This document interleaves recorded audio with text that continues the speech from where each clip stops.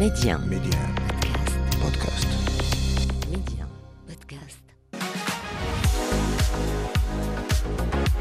Donc j'étais juste à un événement quand j'étais à Londres, quand j'étais jeune, et puis j'ai rencontré des personnes qui travaillaient en maison de disques qui m'ont parlé. On a longuement parlé musique, j'adore la musique.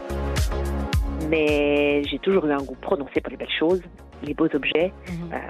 Et donc j'habitais quand j'étais jeune toute mon enfance en face de marché aux puces.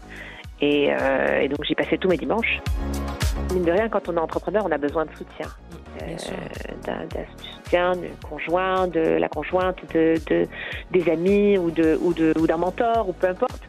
Mais c'est vrai qu'il y a toujours quelques personnes clés comme ça qu'on rencontre qui nous poussent à y aller. Derrière chaque choix de carrière se cache une personne avec une vision et derrière cette personne se cache une histoire. On vous la raconte. Média 1. Karima, Job Story. Mon invité aujourd'hui, c'est Nadia Hilali, des études de traduction, d'interprétariat, des études aussi en psychologie, bref, un parcours assez atypique, mais une conviction tout au long. Elle partage avec nous son histoire aujourd'hui. Nadia Hilali, bonjour, un plaisir de papoter. Bonjour Karima, merci de me recevoir. Tout le plaisir merci est pour de moi. votre intérêt pour mon parcours. Tout le plaisir est pour moi, Nadia. Comme je l'ai dit lors de ma petite présentation, donc un parcours assez atypique, plusieurs changements et switch. Que pouvez-vous nous dire sur ça? Pourquoi ce besoin de changement? Alors, au départ, j'ai fait des études, c'était plutôt linéaire. J'ai fait des études de langue, de traduction, rien de plus banal, jusqu'au bac+5. Et puis, j'ai exercé la profession pendant presque 15 ans. Quand même. Entre-temps, ponctué bien sûr de changements, dépendamment de là où j'habitais. J'habitais Londres à plusieurs reprises. Donc là-bas, j'ai pu avoir l'occasion de travailler dans d'autres secteurs. Surtout que j'en ressentais le besoin en fait. Je voulais pas me cantonner à la traduction. C'est-à-dire que je retournais à la traduction par fidélité, on va dire. Par fidélité pour mes études. Mais je m'amusais beaucoup plus à travailler dans d'autres domaines comme la musique ou autre. En fait, j'ai fait tellement de choses que je pense qu'on ne pourra pas en parler aujourd'hui. C'est une trilogie. Voilà. Mais en tout cas, chaque fois, j'ai ressenti le besoin de quitter mon métier pour aller tâtonner ailleurs, voir comment ça se passe. Et à chaque fois, j'étais très heureuse déjà de travailler, surtout dans les domaines artistiques. Et ensuite, voilà, quand je suis retournée à Paris, je suis évidemment retournée dans mon bureau de traduction et je me suis mise à mon compte. Et puis, j'ai continué comme ça pendant de longues années jusqu'à arriver au Maroc. Et au Maroc, j'ai exercé en tant que telle. Et puis, sauf que j'ai commencé à ressentir un ennui mortifère, en fait. Ça devenait pesant. C'est-à-dire que la profession, j'ai rien contre. C'est une belle profession, si tant est qu'elle corresponde à la nature de la personne. En fait, c'est ça le souci. En fait, il y a les compétences et puis il y a la nature de la personne. Et c'est un métier très isolant. Et je suis une personne très sociable, donc ce n'était pas compatible. Voilà, vous vous êtes rendu compte finalement que c'était pas vraiment fait pour vous, peut-être à cette période où ça ne correspondait pas tout simplement à votre caractère ou votre personnalité. Vous avez mentionné la musique. Qu'est-ce que vous avez fait dans ce sens? Ça m'intrigue. Eh ben, écoutez, ce sont toujours les rencontres. On rencontre des gens et puis la magie opère. Donc j'ai été juste à un événement quand j'étais à Londres, quand j'étais jeune, et puis j'ai rencontré des personnes qui travaillaient en maison de disques qui m'ont parlé. On a longuement parlé musique. J'adore la musique. Donc, ça, c'est une autre de mes passions. Et tout simplement, ils m'ont demandé de venir au sein de leur entreprise pour un entretien, mais simplement basé sur mes goûts musicaux, c'est-à-dire que le reste ne les intéressait pas. D'accord. Donc voilà, et j'ai eu l'occasion de travailler avec des directions artistiques et de voyager et de recruter des artistes et c'était merveilleux. C'était un vrai bonheur. À 21 ans, je continue les études, donc j'ai vécu de très belles expériences. Et voilà ce que je peux vous dire sur la musique. C'est excellent, Nadia. C'est important pour vous de faire ce qu'on aime? Ah, mais c'est plus qu'important. De toute façon, le naturel finit par nous rattraper. Si ce n'est pas dans les rêves, c'est dans la réalité. Et voilà, c'est soit l'un soit l'autre. Donc, ça finit par devenir un appel, en fait. on peut pas nier sa nature très très Mhm. très longtemps. On peut nier longtemps, mais on finit par avoir des problèmes Bien de sûr. santé, par Mm. exemple, mentaux aussi. Ça peut très très mal tourner quand on ne s'écoute pas. Et c'est Exactement. une des grandes leçons que j'ai tirées. Donc moi j'ai fini par laisser tomber la traduction un petit peu avant Covid déjà, je pense. Et j'avais déjà entamé, je m'étais dit qu'il fallait que je fasse autre chose dans on va dire souvent, hein, comme beaucoup de personnes qui se mettent dans les études de psychologie, Mhm. c'était dans l'idée de comprendre quelque chose. Tout à On fait. s'en rend pas compte, mais c'est souvent ça. Et au fil de mes études, donc je me suis rendu compte que je ne voulais pas être psychologue non plus. D'accord. Vous Que je ne voulais savez, pas ce et qui est que bien, c'est que désolé d'interrompre, mais ce qui est bien, bien c'est sûr. que vous essayez, vous expérimentez, et au Alors c'est la moment où meilleure vous chose. vous rendez compte que c'est pas fait Oui. pour vous, vous lâchez. Et ça, c'est très bien, je Ah, trouve. C'est très on ne courageux peut aussi. pas. Ça aussi, c'est une des grandes leçons que j'ai Mm. tirées. Pour le savoir, il faut l'essayer. Mm. Il C'est faut vrai. tâtonner. Ça, on me l'a conseillé, je l'ai expérimenté. Quand on ne sait pas, parce que ça arrive beaucoup. Mm. Beaucoup de gens se plaignent de ne pas avoir de passion. Mm. Et parce on nous dit souvent, il faut être passionné, il faut vivre de sa passion. Ben, c'est compliqué quand on n'a pas de passion, ou en tout cas quand on ne sait pas. Mm. C'est compliqué d'aller chercher ça. Bien sûr. Et en fait, pour beaucoup, ben, en fait, on a plein de passions, on n'en a pas qu'une. Ce qui m'est arrivé à moi, c'est que finalement, j'ai fini par avoir ce déclic. Mm. Et j'ai toujours voulu être commerçante, en fait. Ça vient de loin. Ça vient de loin, Mm. oui, forcément de loin. Et j'aime bien le contact avec les gens. Mhm. Je trouve que c'est beaucoup plus riche. Je veux dire, par exemple, dans un bureau de traduction, bah, je prends mon exemple. Hein. Intellectuellement, c'est intéressant, bien que rébarbatif, hein, c'est très Mhm. répétitif. Mais la rencontre avec les gens, il n'y a pas, il y a pas plus. Je trouve qu'il n'y a pas plus intéressant en fait. On peut très bien avoir des échanges tout aussi riches Mhm. en vendant des pommes de terre. C'est vrai. Bah oui, on peut pas dire au contraire. Des fois, d'ailleurs, on va au marché, on fait nos courses et on a des discussions Bien hyper sûr, sympas avec les vendeurs, exactement, franchement, ou chauffeurs de taxi, ou peu importe, des gens qu'on rencontre absolument. au On, quotidien. C'est vrai, on en on est apprend bien beaucoup de choses. d'accord. On est On est d'accord. bien d'accord. On est Chez le d'accord. coiffeur, comme partout en fait. C'est vrai, c'est vrai. C'est vrai que ça fait Donc du tant bien. qu'à faire, voilà, et Mm. tant qu'à faire, me faire quelque chose de plus rigolo. Une longue carrière dans la traduction et l'interprétariat. Mais qu'est-ce que Oui, ça représentait pour vous concrètement? Et oui. est-ce que c'était difficile d'arrêter? Est-ce que ça ne vous manque pas? Très bonne question. Je ne sais pas si je l'ai mentionné. Moi, j'ai grandi en France, d'une famille marocaine. Mhm. Et donc, pour mes parents, évidemment, comme beaucoup, c'est très Mm. important que je termine les études déjà et Oui. que j'aille dans. Alors, bien sûr, ça ne m'était pas imposé, mais il y avait une espèce de pression de Recommandé. non dite, Un peu fort quand même. subtile, Voilà. de faire de longues des études. Uhum. Donc voilà. Donc, par fidélité, je l'ai fait et aussi par envie. Mhm. J'ai choisi un domaine quand même dans lequel j'étais à l'aise, mais beaucoup par fidélité. Et donc du coup, en France, à l'époque, ça commence à changer, Mhm. euh, diplôme de traduction ou interprétariat égale profession. On ne peut pas aller ailleurs et faire autre chose, Mhm. qui était l'inverse en Angleterre justement. Une différence de culture à ce niveau-là. Ouais. Donc voilà. Et donc du coup, je me suis retrouvée là-dedans par facilité, je suis restée parce que ça payait bien. Voilà, on D'accord. va dire les choses Mhm. très franchement. Bah oui, ça a le mérite J'étais d'être installée clair. dans j'étais installée dans ce confort et même si je n'aimais pas, ça avait le mérite de me laisser ma liberté de voyager Mhm. et d'être ma propre patronne en fait, Mhm. de n'avoir personne au-dessus de moi.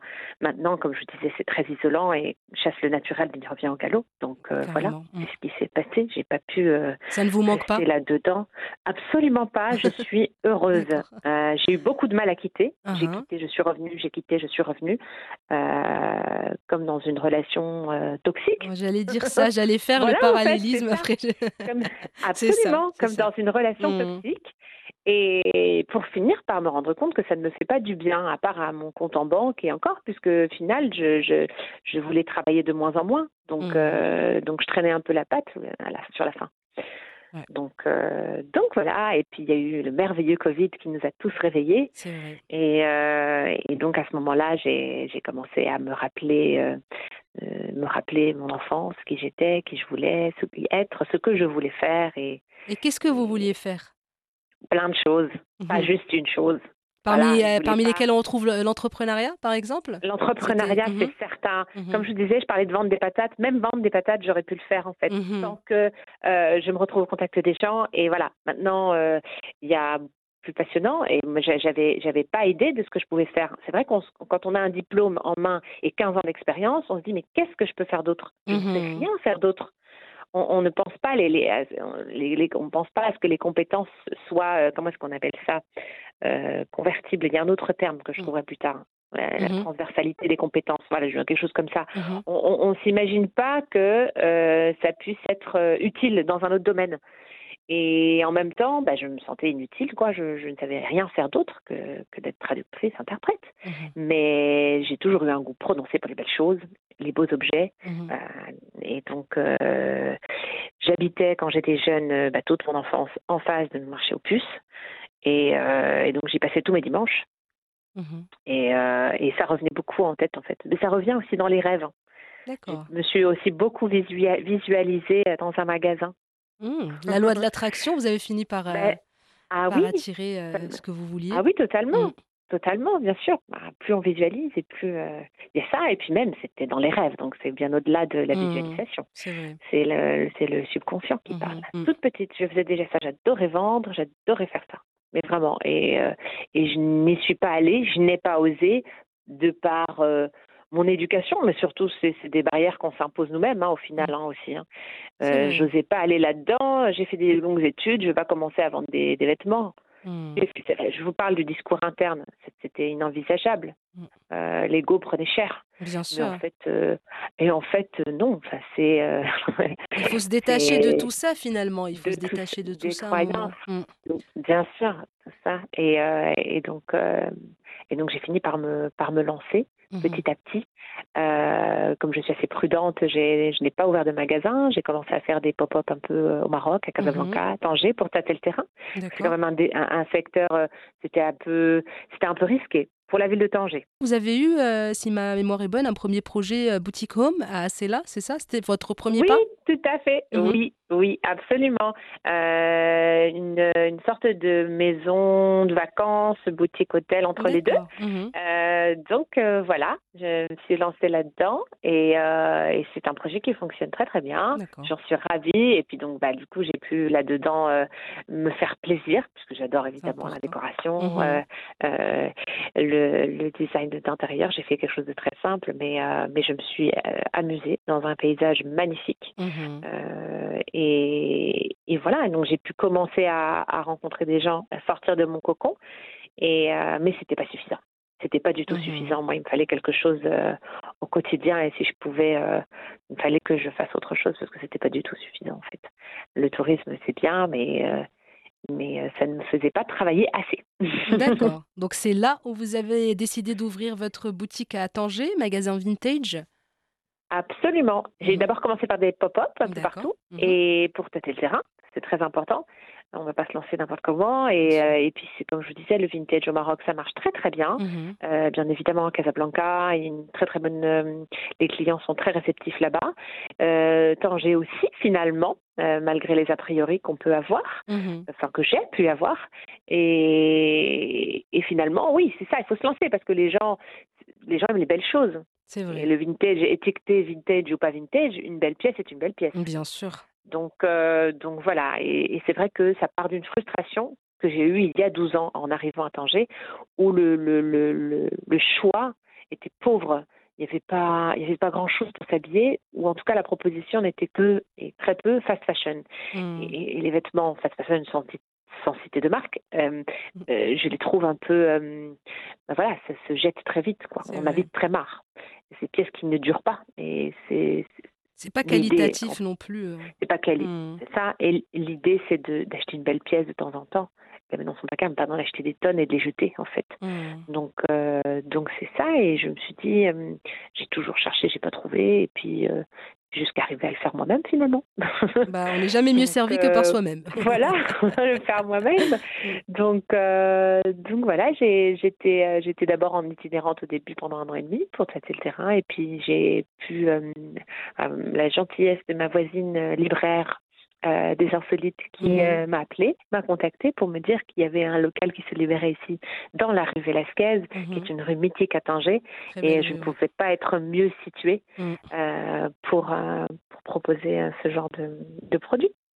C'est totalement vrai, c'est un très bel emplacement et c'est là qu'est né donc Sunday Bazaar, Nadia Oui. Hilali. Vous avez rencontré peut-être des difficultés ou pas du tout, c'était fluide et smooth? Alors, c'est jamais fluide et smooth, Voilà, mais j'imagine. l'idée était là depuis très très longtemps. Elle a eu le temps de macérer, Mhm, maturer. C'est plutôt la difficulté est de savoir à qui en parler.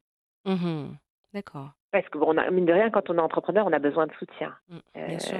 D'un soutien du conjoint, de la conjointe, des amis ou d'un mentor ou peu importe. Mais c'est vrai que il y a toujours quelques personnes clés comme ça qu'on rencontre qui nous poussent à y aller. Mm, Maintenant, l'entourage proche, ça peut être compliqué. Parce qu'il y a ça peut se diviser en 2, 3 catégories. Il y a ceux qui vont transférer leur peur sur vous. mhm. C'est-à-dire que ça ne part jamais d'une mauvaise intention. Non, c'est C'est vrai, juste que on est d'accord. ça Ouais. part jamais d'une mauvaise Mm, intention. Ce n'est pas ce que je dis. Mais il y a des personnes qui sont inquiètes, qui vont vous dire voilà, mais t'es sûr, ça va pas marcher. Il n'y a pas la population. mm. Ici à Tanger, on n'achète pas ça, etc., etc. C'est pas le genre. Les gens n'aiment pas le vintage. Les gens n'aiment pas le seconde main. Les gens n'aiment pas ceci, etc., etc. Donc ça donne pas très. Enfin, ça peut vite froisser. On peut Bien vite sûr, se ça dire non. n'encourage pas du tout. euh, Ça n'encourage pas du Mm, tout. Donc, il faut savoir quitter, il faut savoir détecter un peu les gens transfèrent leur peur sur vous aussi, mm. beaucoup.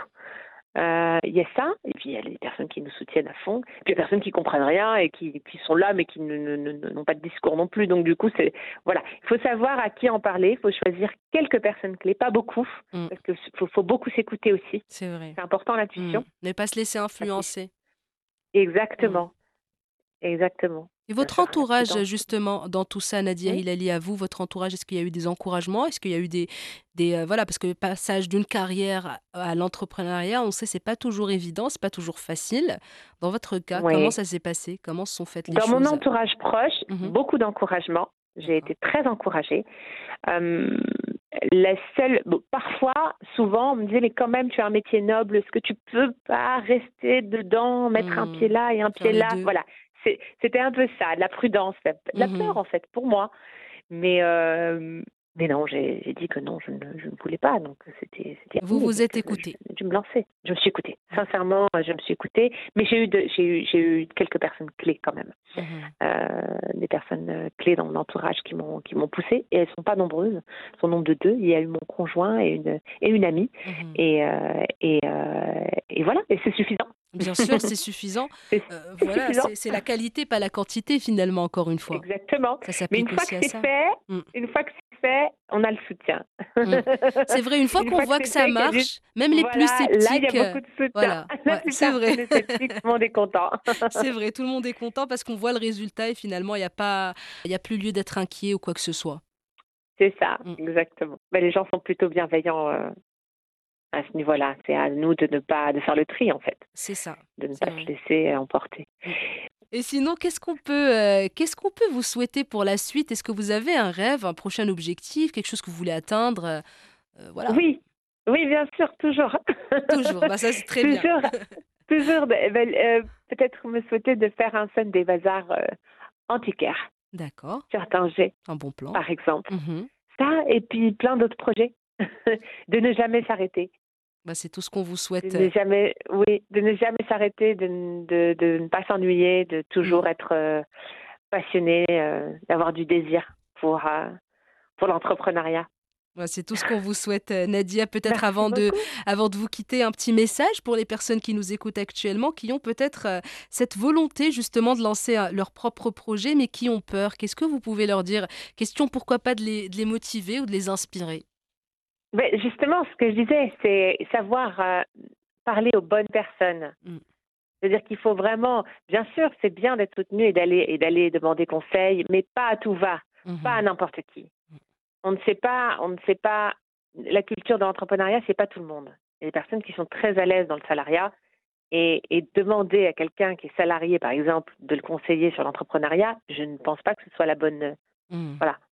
Voilà, il y a aussi savoir où frapper, à quelle porte frapper, et pas demander à n'importe qui. Ça, c'est une chose. Autre chose, l'intuition. Enfin, voilà, faut s'écouter. Et il y a un gros travail à faire sur soi pour connaître ses limites et accepter aussi. Parce que souvent, on a la folie des grandeurs. C'est vrai. On veut arriver vite. Et voilà. Et moi, ma grande philosophie, c'est baby steps, petit à petit. Toujours commencer petit. Il n'y a pas mieux que commencer petit. C'est vrai. Tout petit. Justement, pour pallier à cette peur et faire un travail sur l'ego. Ah oui, ça c'est... tout le monde devrait le faire. Parce que ça bloque, C'est ça bloque je peux vous l'ego. dire de mon humble expérience. Ouais, c'est vrai. On est d'accord. On est d'accord, Voilà. Nadia Hilali. C'est sur ce beau conseil d'ailleurs que se referme notre échange. Merci beaucoup d'avoir accepté mon invitation. C'était un plaisir Merci à d'échanger. vous. Merci beaucoup, Karima. Il n'y a pas de souci. Bon courage pour la suite. Merci. Au Ciao, revoir. ciao. Bye. Merci, au revoir. Bye bye. Merci d'avoir partagé vos histoires avec nous en toute intimité, des histoires qui marqueront certains et impacteront plusieurs. Job Story, c'est à retrouver en avant-première sur Média Podcast, un petit abonnement pour la route pour ne plus rien manquer. Restez ouverts et surtout, restez curieux.